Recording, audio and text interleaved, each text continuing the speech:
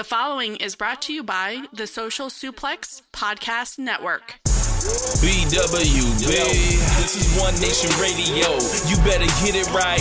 Rich Ladder, James Boyd came to give them life. The Blackest Wrestling Podcast has come to kick all ass and drop it 6 feet if they kicking trash. Word, let me welcome y'all to something different. And if you dig it, man, you should let some friends listen. We be getting it in, this on the regular, dude. Ravish and flow, but this shit rude. See, James don't rap, so I had to break it down. The whole network, man, we coming for the crown. Raps in the columns, I keep them both covered. Making the beats too, so the listeners can bump it. Hit us with the rating, yeah, I'm saying it's a 5. Before you hit and talk, bob your head side to side. It's One Nation Radio, and this is the beginning. It's Rich, and I'm here with James. It's time to listen to One Nation. We got to unleash the power of the pyramid. This is Mike Sempervive from WrestlingObserver.com. Check me out on Wrestling Observer Live every day. And also check out your boys, Rich and James, on One Nation Radio. This is Kenny Omega. We're listening to One Nation Radio. Check it out, guys. These guys know what's up. Big Kenny Omega fans, that's all that counts to me. Goodbye and good night. Bang. One time for all the real ones. My name is Rich Ladder, and welcome to the May 17th edition of One Nation Radio. Appreciate you guys locking in with me for a second time this week. Appreciate all the downloads and the shares and reading the columns and all that jazz.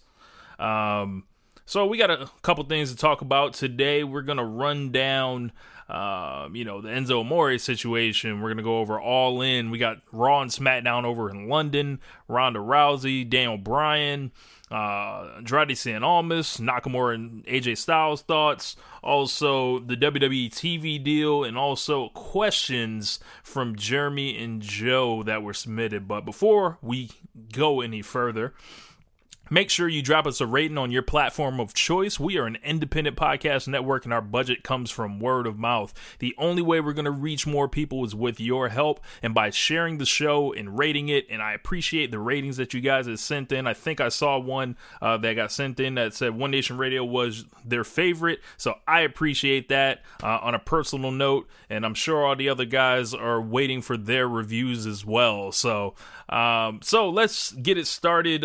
On a difficult note, so the news came out yesterday. It was reported that Enzo Amore, he was, the guy that used to come to the ring with the catchphrases and the ridiculous hair and all the cultural appropriation. Yeah, that guy.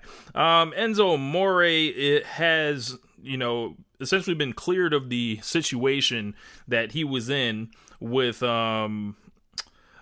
the situation with the rape charge. So he was not charged, and he released a letter on his Twitter via his lawyer. So this is what it had to say if you guys missed it. He said, on January 22nd, Eric Arndt, also known as Enzo Amore for WWE, was accused via the internet and social media of misconduct during an alleged incident in Phoenix, Arizona several months earlier. Prior to that date, no law enforcement or any other officials had contacted Enzo regarding such claims. However, after the careless, unfounded tirade on social media, Enzo learned, I'm going to say Enzo because I'm not saying his real name, Enzo learned of these accusations when his counsel reached out to Phoenix police. Subsequently, and as evidenced by the vast amount of online admissions and other publicly available information, it was soon clear that the accuser exhibited a complete lack of truth or credibility. At all times, Enzo fully and unequivocally denied such accusations and remained confident in clearing his name. Phoenix PD recently informed Enzo that his counsel that there is insufficient evidence in this matter to warrant any criminal charges, that the matter will not be transferred to the county attorney for prosecution, and that their investigation and case is closed. No charges were ever filed. The matter is closed. He went on to talk about, the support from his fans, and, he hopes to reconnect with them in a very big way in the near future, all that jazz. So, there's a lot to unpack there. So, before we really get deep into it, so I think, some of the folks that have released news pieces about this have kind of irresponsibly handled the situation. There was one that I saw, and I won't say the website's name because they're not about to get free promotion on my shit. It was like Enzo Amore is innocent, and all this other, kind of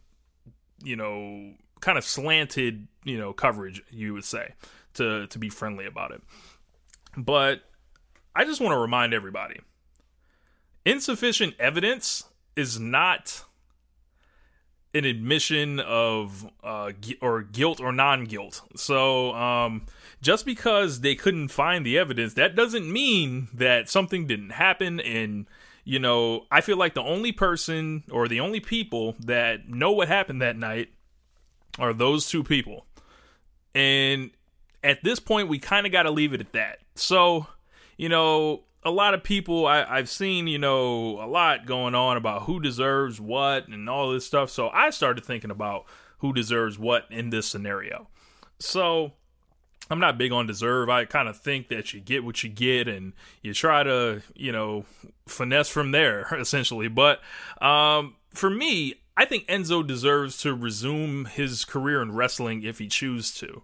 I don't, necessarily know how WWE feels about that matter, but if this guy wants to go, perform as a wrestler, his chosen profession, he should be allowed to get back to that.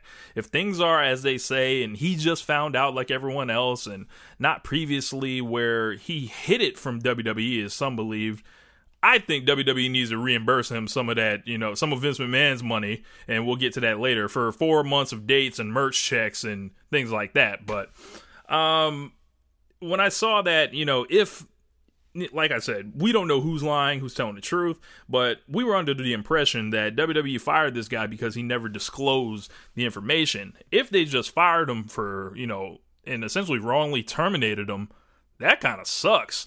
But there, WWE, you really, I guess they felt like they didn't have time to figure it out. And Enzo's a guy that, probably gave them some headaches, and he just wasn't worth it, essentially. So they were like, whatever, fuck it. They can bring him back. They can, never work with him again. It's whatever. I do have a message for all these funky ass dudes on all this reverse Me Too shit where they want to feel so persecuted and pretty much say stuff like, he needs to sue the woman. She should get the quote unquote jail time that he would have got. All this dumb ass shit. I don't know who didn't give y'all some ass.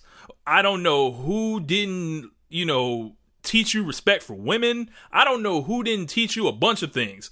But all y'all funky ass dudes, essentially one step from sounding like incels, y'all need to just back all the way the fuck up with this. Because that's kind of not what you say, man. Like, and, on that note with her, I think she deserves to go back to her life, essentially. And as I mentioned before, the ability not to produce evidence is not the ability to prove lies.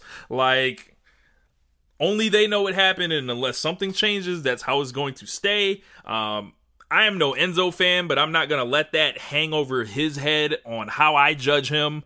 I can just stick to calling him out for appropriating culture, for one. Awful wrestling matches. Some of the worst rapping I've ever heard in my life, with, the couple songs I heard that he put out, and terrible hair. So Enzo's got plenty on the deck for me to make fun of without, hanging this thing over his head. But it's good to see that, I think he should, be thanking his lucky stars. And, I actually had a discussion with a buddy of mine who I won't put on blast right here. He's like, why should he feel lucky? He lost his job. Well, he didn't have to go to court, and if he doesn't have to go to court, he doesn't have to go to jail. So, job, court, jail. You pick which one that you want to be out of. I think I'll take where I'm out of a job rather than being in court or jail any day of the week. The next thing we had to talk about, of course, is All In. If you guys don't know what All In is, you've been living under a rock. If you listen to this show, you probably know what it is. We just talked about it last week. But I had a question from Jeremy of Keeping It Strong Style. He was wondering about, the effects of All In and the reaction. And it's like this. If you came out your mouth and said All In was anything but a success, you are hating hard.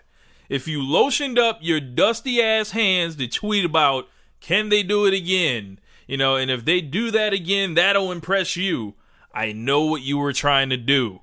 If you are angry that 10,000 tickets were sold in a half hour and the first thing that you ran onto the internet to say was, well, those scalpers got a bunch of those, so it doesn't really count. What are you accomplishing? I know what it is. It's the energy. And that's what you want your favorite promotion to have. The energy that is causing fans of the Bullet Club and all the folks involved with All In to swell with pride. That energy is absent from WWE. Folks down with Ring of Honor and New Japan and the rest of the indie scene don't have to fight the same battles as you do and say that it's not that bad. Even if you don't like it, don't watch. That's just something that, those folks don't have to do. And it seems like there's a jealousy factor that creeps in no matter how much money WWE takes in that essentially absolves their terrible creative. Look, they are an incredible business empire with the ability to sell us a nostalgia archive for $10 a month and run weekly shows with incredible production values and a major league feel. The only thing, that WWE doesn't do is make people feel the way about wrestling that All In does and the spirit of it. I was on Twitter and I was seeing people bend over backwards to downplay and say that, this was not a historic event. And, meanwhile, this is something that hasn't been done in America in 20 years. These guys are not a promotion.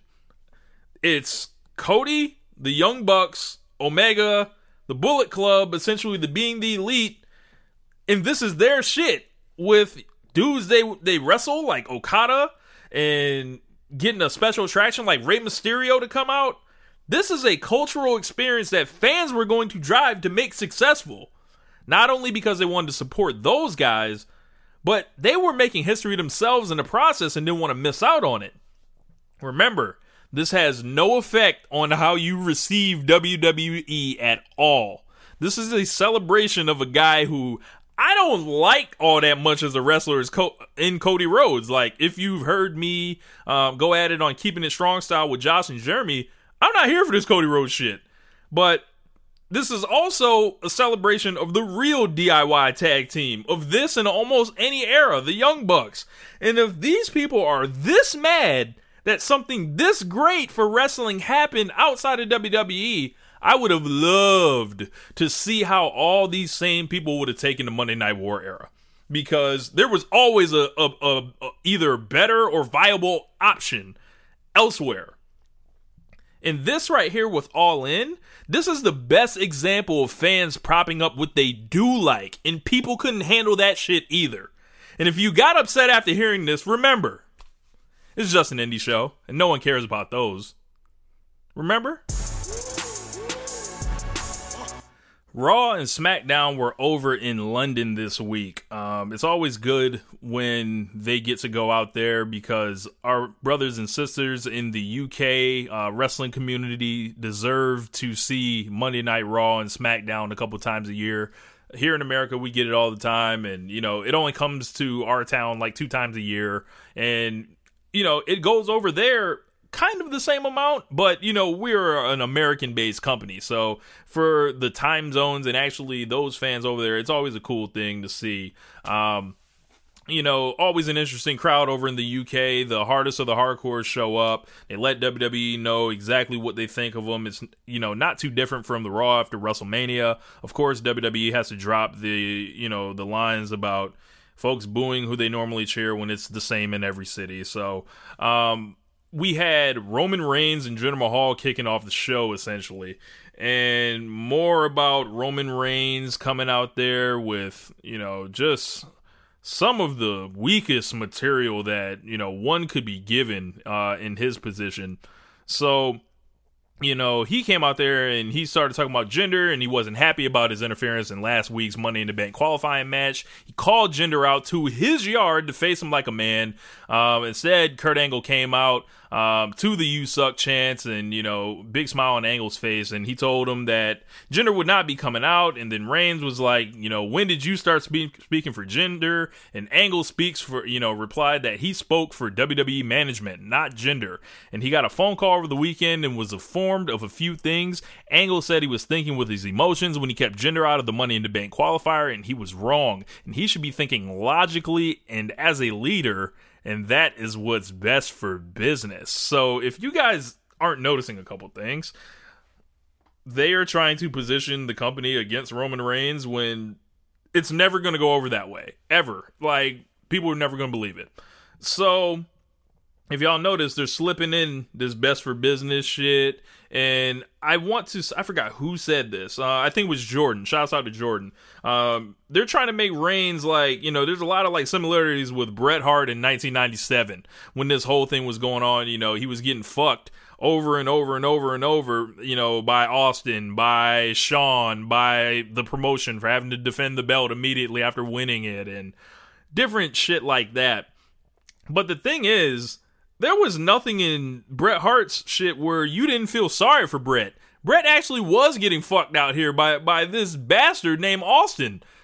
Reigns is the guy that we don't like, not Bret. In this scenario, we were rooting for Bret. And, me, personally, I was like, man, why won't Austin leave Bret alone and keep screwing this dude? So I'm getting those kind of vibes from this whole thing. So from there, Reigns was like, I'm going to go do what I got to do. And then he basically goes back there and whoops Jinder's ass, and speared him through some cardboard, essentially. People were cheering Jinder Mahal, which is a telltale sign that this Roman Reigns shit is doomed forever. If you can't get cheered against Jinder Mahal, fold it up, brother. I don't understand what you're trying to do here. So more shit happened. Of course, we had a Raw-ass match with Seth Rollins and Kevin Owens. We had some more Money in the Bank qualifying action. As Bobby Roode qualified with his regular behind.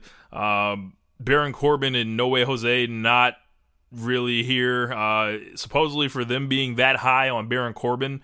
I don't know exactly, what that shows for it, but maybe it's, a thing where they didn't want to put him back in the Money in the Bank like last year where he made a fool of himself eventually when he cashed in probably the most hilarious failed cash-in that we've ever seen. Of course, we have the newly dubbed B team of Axel and Dallas when they couldn't be the A team. Looking forward to see where that goes. Had a 6-woman deal with the Riot Squad against Sasha Banks, Natalya, and Ember Moon. You would have to think that this probably would be Rousey here, but I think they're doing that match on the house shows, if I'm not mistaken. It's Ronda in Sasha's place. So, way over there. Obviously, Bray Wyatt and Matt Hardy against the Revival, who essentially you just feel sorry for those guys because here they were in 2016, almost on top of the tag team world, and now they're just dudes. And AOP, where the fuck were they? I don't understand, a lot with these NXT guys, and we're going to get to that a little bit more when we talk about Almas. Alexa Bliss qualified for Money in the Bank, because great, we got to have Alexa Bliss in one of these matches. From there, Braun Strowman was teamed with Finn Balor, and they took on Drew McIntyre and Dolph Ziggler. And there's something weird going on with Strowman. I'll let y'all figure out what it is.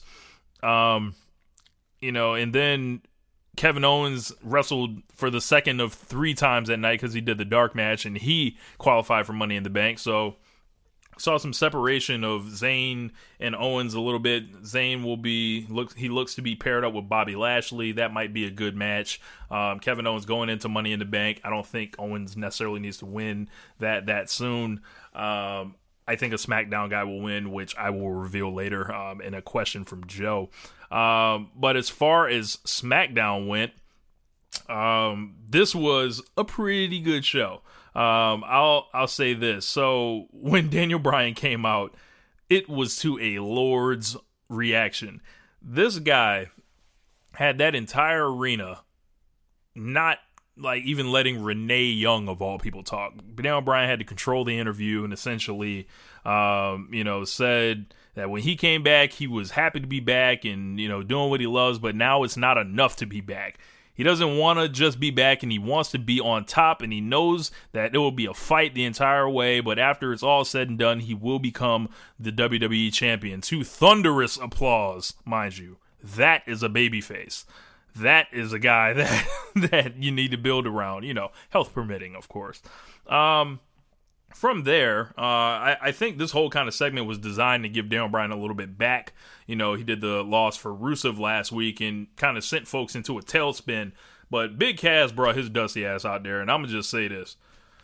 He ain't come close to that first promo that he cut in that suit. Maybe we need to get him back in the chopper suit for all these promos, because everything since then, he's had to deal with the midget.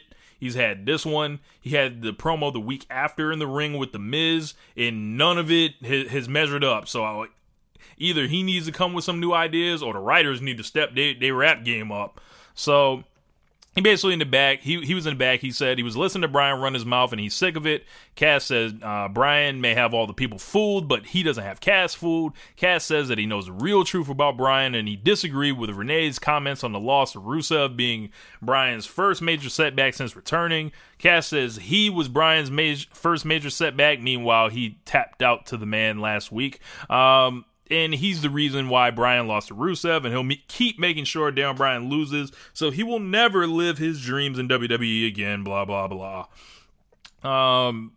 He says that he didn't tap out at Backlash. He only tapped out, directly contradicting himself, so he could get out of the hole to get right back up and beat the holy hell out of Bryan again. And Cass said that's exactly what he did, and he beat Bryan down like he will continue to do, and Bryan won't be able to go anywhere without a 7-foot shadow following him around.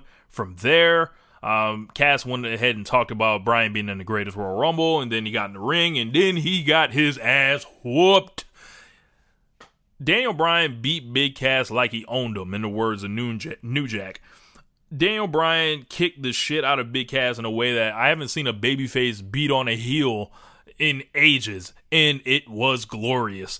I want to see these heels get everything they got coming to them, and these babyfaces need that shit, and the crowd just ate this shit up. Daniel Bryan drop kicked his leg, gave him the yes kicks in the corner. He went outside the ring and wrapped Cass's leg around the outside the pole. Got him in, heel hooked him, made him submit again. All refs, geeks assembled, came out, tried to break Daniel Bryan. Daniel Bryan looked crazy. He had the fire in his eyes. He was a dude that, he looked like a deranged mountain man just chopping down this big redwood that Cass is. And it was excellent. And I don't know if that, was the blow off or anything, but it sure felt like it. But I wouldn't be surprised to see these dudes tangling up again in the near future, because how WWE goes. They like to keep shit going and going and going. So we had the New Day in the bar after that. The New Day was victorious. They got to choose one of their members to enter the Money in the Bank, which will be interesting to see who it is. I think, all three guys have a good argument. If you want to go with Big E, he's always kind of been the guy that we all figured that WWE wanted to do something with. He's huge. He's charismatic. He can wrestle a little bit. And, he's got something on the mic. Kofi, he's been the guy that's been around forever. Fans have a sentimental attachment to that guy. He's awesome in Money in the Bank matches. And Xavier Woods, who's slowly broken out of the shell of just being the third wheel, and he's, having people arguing his in-ring prowess and his ability and everything like that. And all these guys have their own, guy, or their own, reasons for why they should be the guy. It'll be interesting to see if, you know, they get in a little argument or something and say, why don't we just fight for it?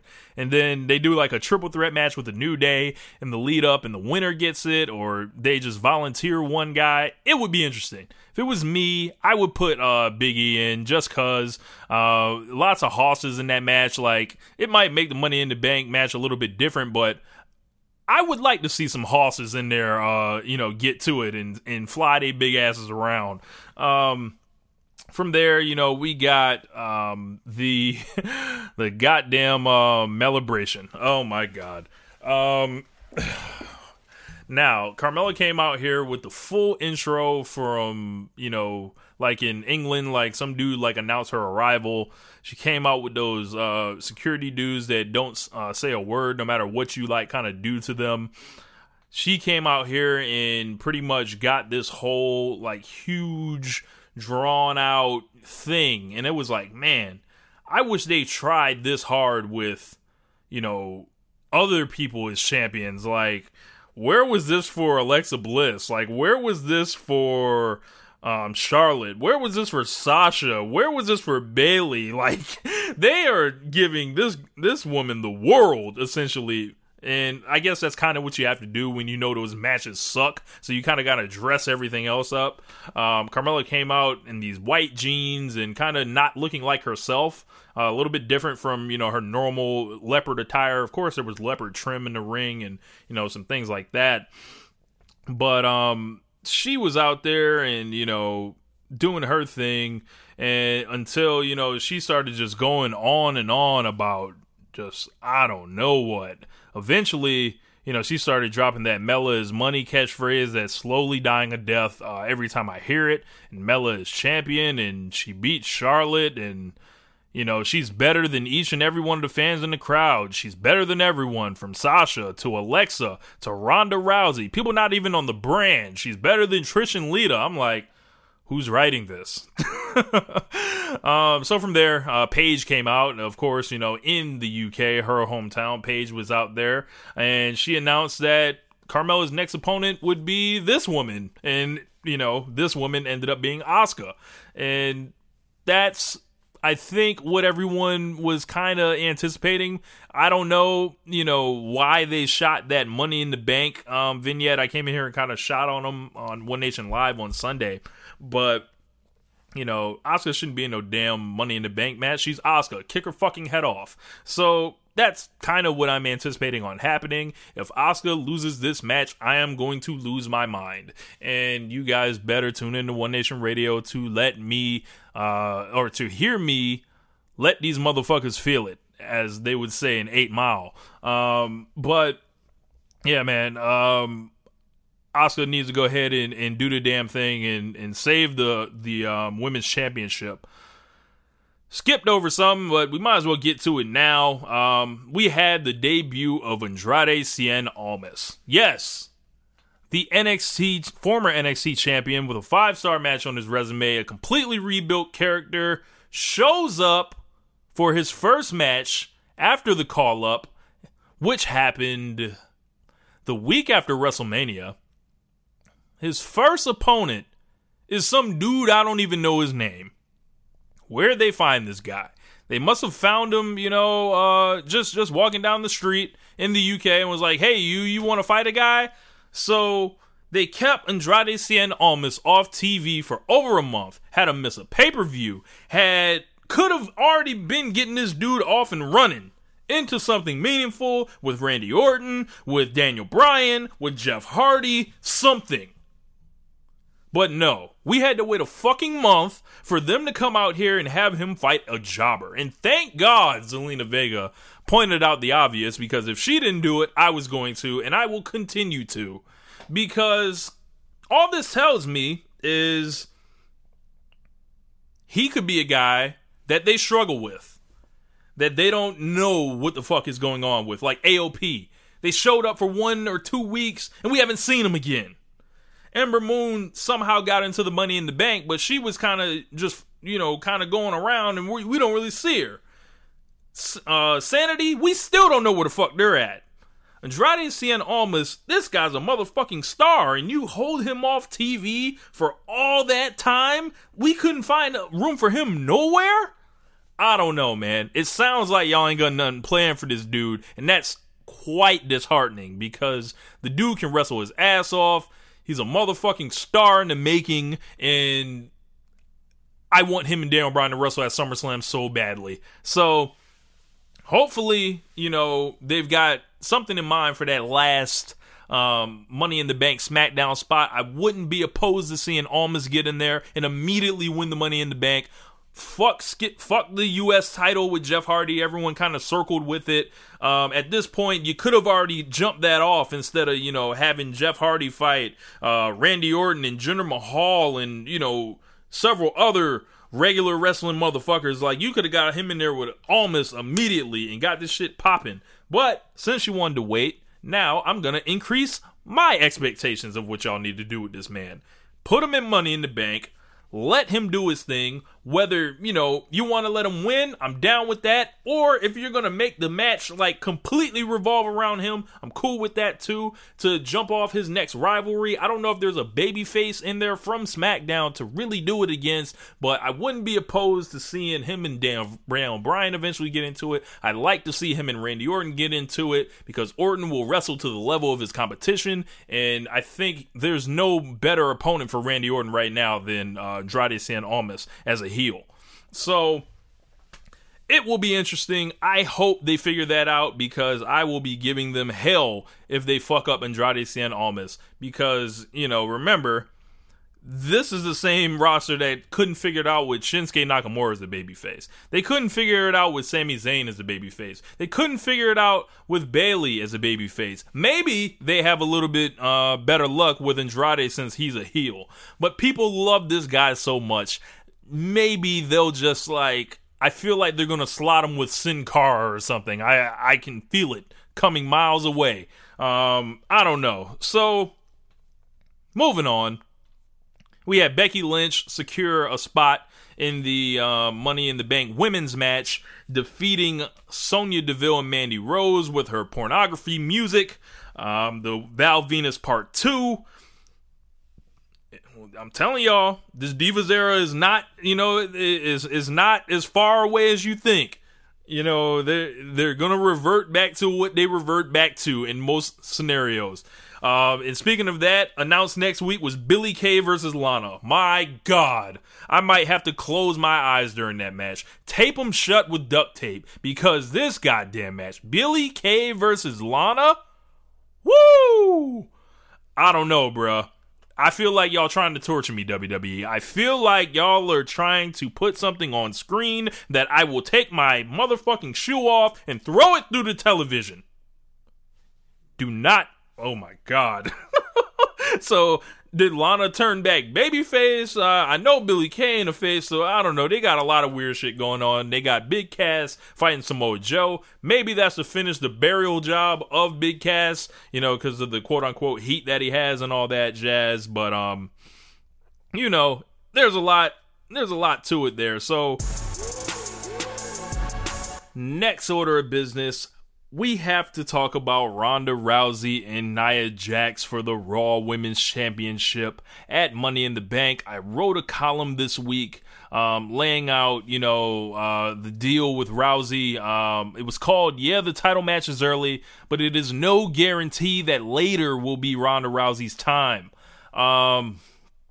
Yes, it's early.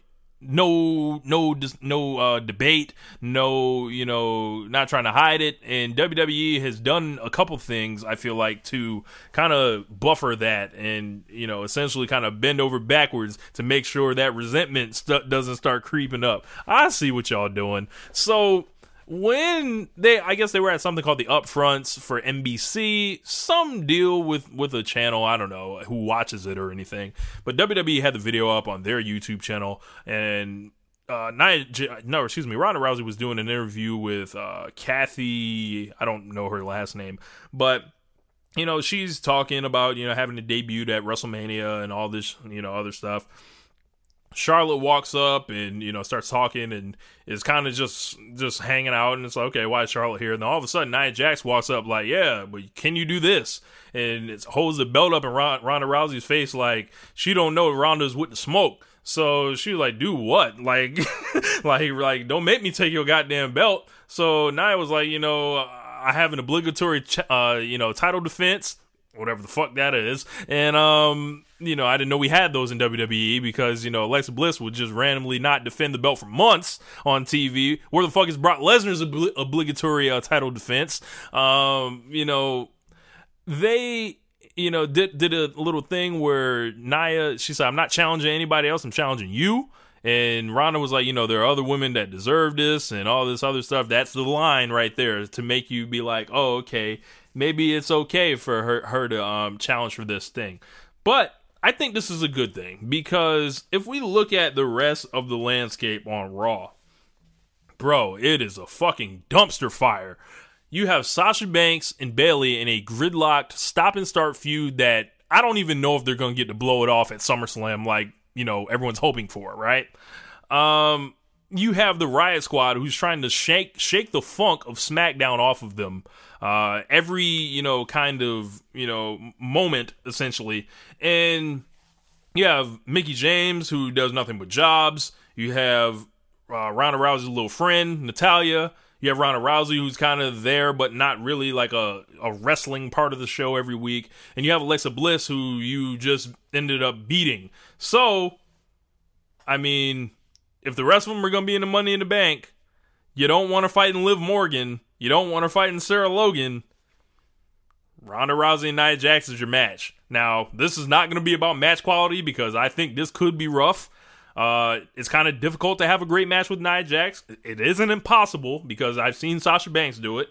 But I'm going to say something that may or may not be shocking. I don't think Ronda Rousey is Sasha Banks. But Ronda has a couple things she can do. Obviously, they're going to build it up. Ronda being smaller, Nia Jax is monster of a woman. There will be a natural story there. Maybe, the fact that Ronda is a submission artist that will help her in this match. She can, kind of do those things. But they got to find a way to crack the code on either where the fuck Nia Jax is going. Because this needs to heat up quick. This cannot just be this babyface versus smiling babyface thing because, that's not the heat in these streets, especially in the women's division. So it's rare that we get these babyface versus babyface things, and we got it with Asuka and Charlotte, but there's usually always a personal issue there with the women for them to work with. They kind of like handicap, or they childproof their feuds essentially, and they don't let them, both, do a lot of like nuanced stuff. To me, it reminds me of Ronda, the Ronda versus the big giant thing. It's like every other Vince McMahon trope, essentially throughout the years. Like Hogan had to beat Andre and Bundy, and Roman Reigns had to beat Strowman 2 times before he got Lesnar, or, back-to-back years. John Cena went over the Big Show a million times. Roman Reigns went over the Big Show. Bret Hart went over Yokozuna. Stone Cold beat Big Show. Everyone whooped the Big Show's ass at one point. I don't know, man. I just think, this is a good idea because after a while, with Carmella and Nia Jax as your champions, this shit was going to continue to look dumb. Like, if either Asuka doesn't touch the title or Ronda Rousey, and those being the 2 challengers, I would switch both belts immediately. Yes, give Ronda Rousey the title. It'll be better than anything that's happened on the Raw brand with the women for a fucking year.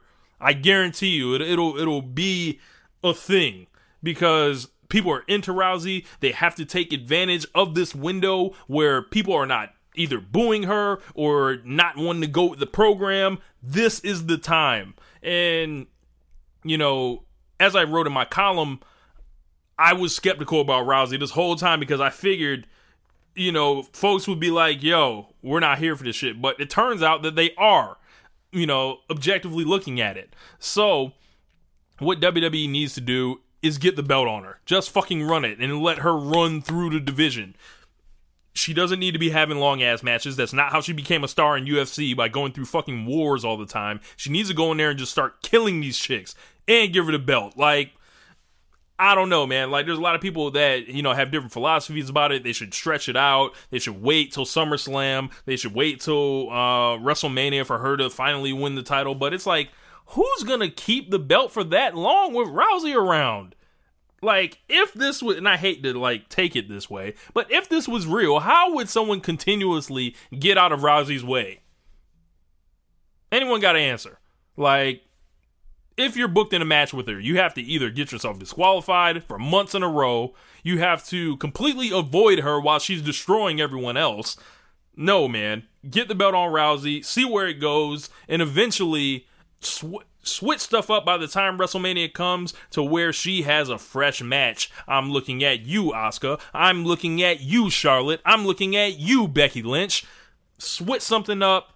Keep Sasha in a place where she's kind of doing something else, or use Sasha Banks, because who can get a great match out of anyone in the women's division? Sasha Banks. Sasha Banks and Ronda Rousey eventually for the title will be that heat, I promise.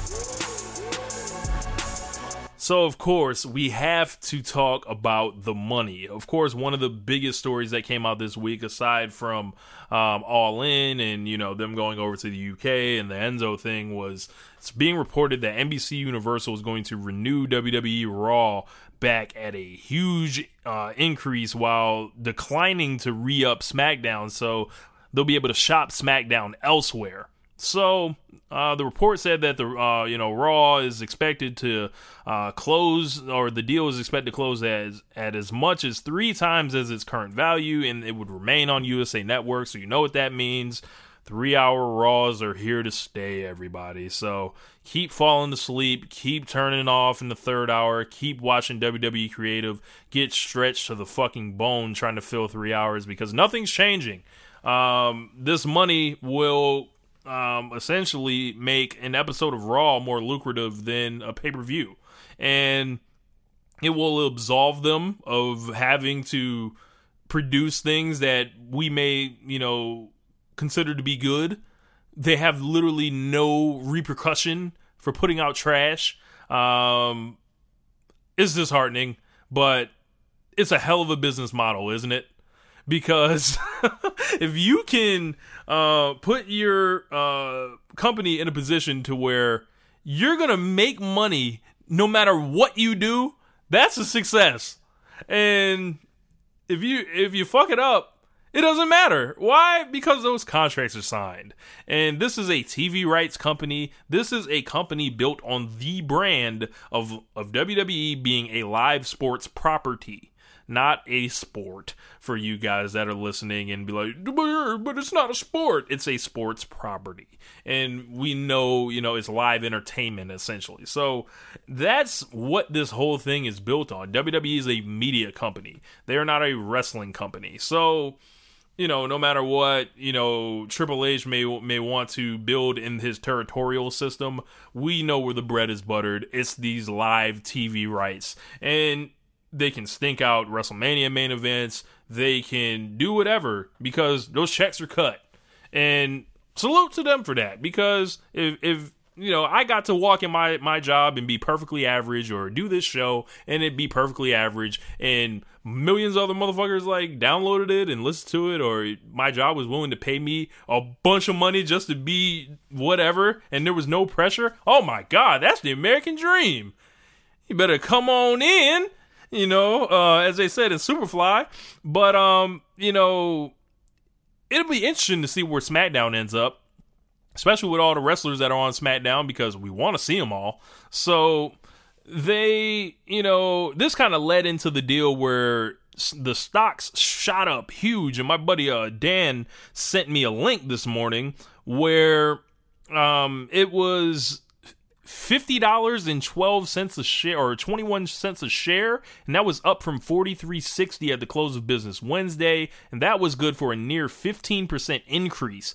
And that is directly due to people trying to buy in, before this TV contract kicks in. So WWE, while they're fucking up a lot on screen, off of it, they're stronger than ever. So the more, they have more money than God, essentially. So for them to keep doing that is commendable.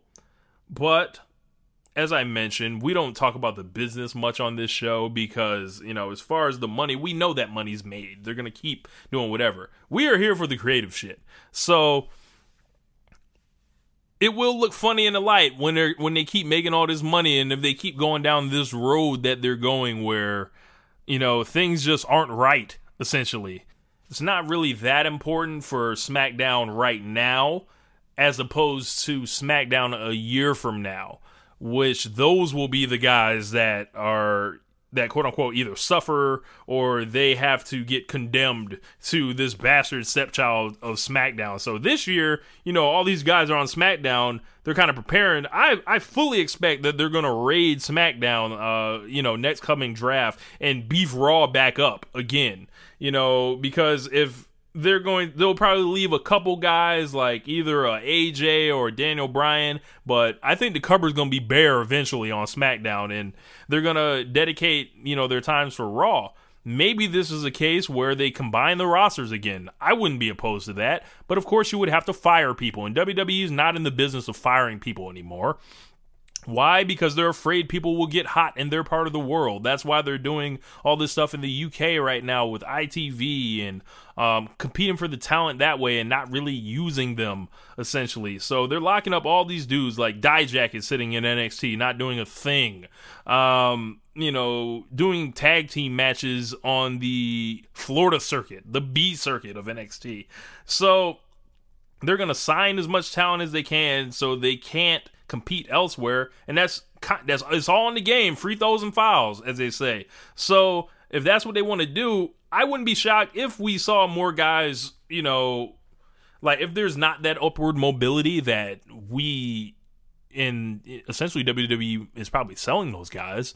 The way things are going on the independent scene right now, there may always be somewhere else to go, and eventually there might be a true competitor in North America, because while New Japan is the second biggest promotion in America right now, there's only so much reach it has because access is not in all those homes, and the internet's, the internet and people are watching it, but it's not on that level. Speaking of New Japan, Okada and Tanahashi was everything I thought it would be and more. It was an emotionally gripping classic that the entire building and everyone that watched that match live especially, you will feel like this was the last. It was a love letter that Hiroshi Tanahashi wrote to the IWGP Championship and all of his fans around the world. I got to meet Tanahashi over WrestleMania weekend, and I just thanked him for being such an integral part of expanding New Japan and putting the company on his back and doing these things to introduce the Western audience to New Japan, and being such a great champion and great wrestler and phenomenal worker and so unselfish. And he spent a good portion of his prime drawing years making Okada. And this was the match that was like, for Okada passed him, long ago, essentially, like in, winning the belt and being the man. But this was like the last one. Like, I wouldn't be shocked if these guys never really had another high profile match again, because it was so beautiful. It was so intense. It was so gripping, like as far as like people wanting Tanahashi to deny history. They wanted him to turn the clock back. They wanted him to turn into the ace that they always knew, and it just wasn't there. And this wasn't a situation like where Tanahashi is washed. He performs a little bit differently now, but this guy, he is so special. If you never got the chance to really watch Tanahashi and you don't ever see yourself really going back to do it, I'll just say this. This guy is unquestionably one of the best wrestlers I've ever seen in my life. And this is me watching Tanahashi from 2015 forward, when people said this guy was broke down. So I didn't even really get to experience his athletic peak, his peak as a super duper star. He was still a huge star the whole time I've pretty much watched him in New Japan. But from, 2016 when he lost that belt to Okada, he lost his the main event at Wrestle Kingdom 10 to Okada. He's been injured a lot. He's been with the IWGP Intercontinental title, but this was Tanahashi's final farewell to the IWGP title. I don't think they'll do a nostalgia reign with him down the road, because I don't think that's what New Japan really is into, especially with Okada only being fucking 30 and probably the greatest wrestler to ever live already. So it will be... It was so tough to watch, because I knew eventually we're getting back to Okada and Omega. Like, I figured, right? But when I watched Tanahashi and Okada, it felt like the end of just a glorious story, as Jeremy had mentioned, was callbacks to the callbacks. And it was a situation where he came into the match being disrespected by Okada, being talked down upon by Okada. Okada feels like he's above this guy at this moment. But there's always something with great rivalries. It doesn't matter, the talent gap. It doesn't matter the age. This is a great example of this would be in college basketball with North Carolina and Duke. You can throw the rankings out the window. Like, you can throw the A status out the window. When Okada and Tanahashi get together, it was going to be magic. And that's what it was. If you haven't seen that match, Dave Meltzer gave it 5.5 stars. I give it 4.75, so maybe the truth is somewhere in the middle. So, if you do nothing else this weekend, find a way to watch Okada versus Tanahashi, the final chapter, as I'm dubbing it. Because you will appreciate 35 minutes of two guys pouring their fucking hearts out and leaving it all in the ring, and then they set up Okada and Omega 4. I'm with that. Last thing I wanted to touch on today was I had a question from Joe Saba. What up, Joe? All the way over in Australia. Aussie, Aussie, Aussie. Oi, oi, oi. I hope when I come visit, you show me around. He asked, who I think is going to win the Money in the Bank. So, for the sake of argument, I would look at all the people that are confirmed so far. Obviously, they still have spots to go. So, I'll just choose out of the available field. So, when it comes to the men, we have Bobby Roode, Braun Strowman, Finn Balor, Kevin Owens, Rusev, The Miz, The New Day, one of those members, and the Cass versus Joe winner. So throw out what I said about Almas earlier. They're not going to do that, it seems. So looking at it, I think there's only two guys that I would really, consider going with in this scenario. One of them's Rusev, because who the fuck doesn't love Rusev at this point? He got a huge win over Daniel Bryan.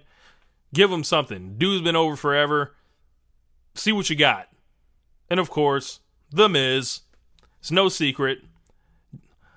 Jinder Mahal was wearing his world title last year. That should have been The Miz's. The Miz just came off the best performance of his career against Seth Rollins.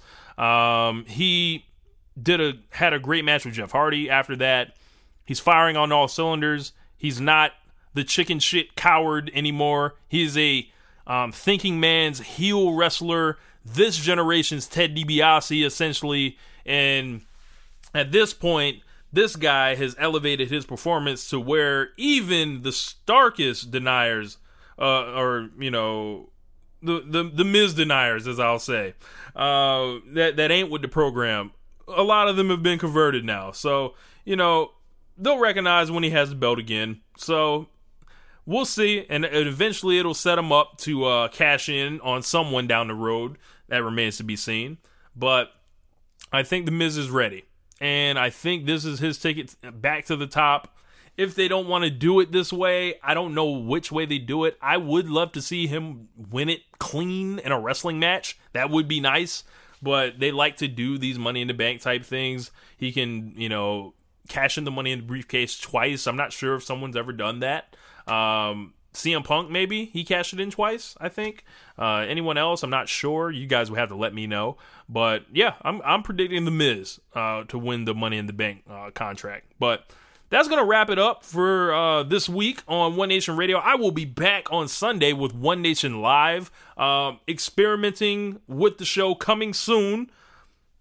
We may be incorporating a video broadcast of this, so I got to get a couple things together with my finances. I got a new car to go get. Of course, my last one is, essentially has gone the way of the dodo.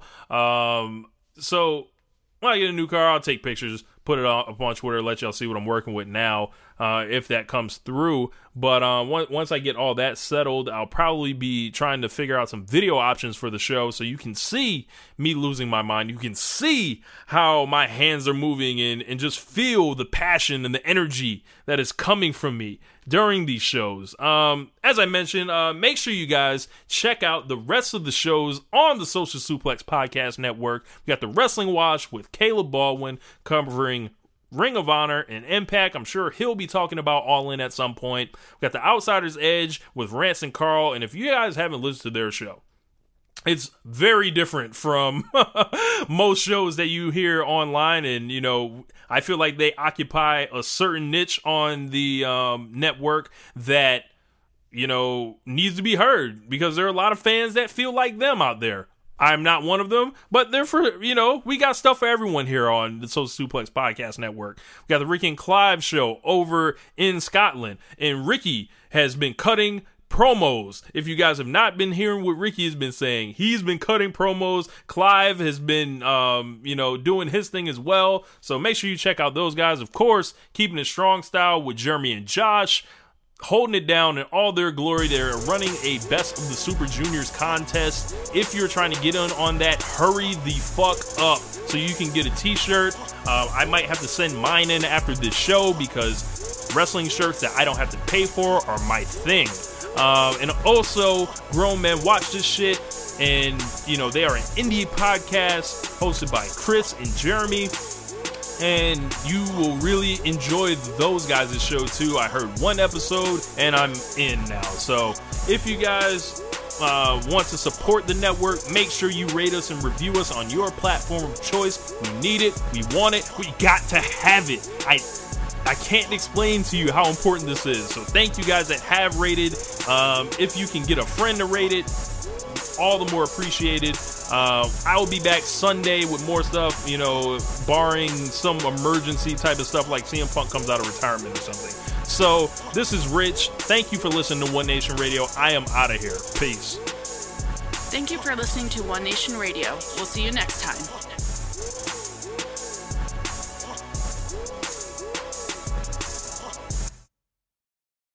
Say goodbye to your credit card rewards. Greedy corporate mega stores, led by Walmart and Target, are pushing for a law in Congress to take away your hard-earned cash back and travel points to line their pockets. The Durbin-Marshall credit card bill would enact harmful credit card routing mandates that would end credit card rewards as we know it. If you love your credit card rewards, tell your lawmakers, hands off my rewards. Tell them to oppose the Durbin-Marshall credit card bill.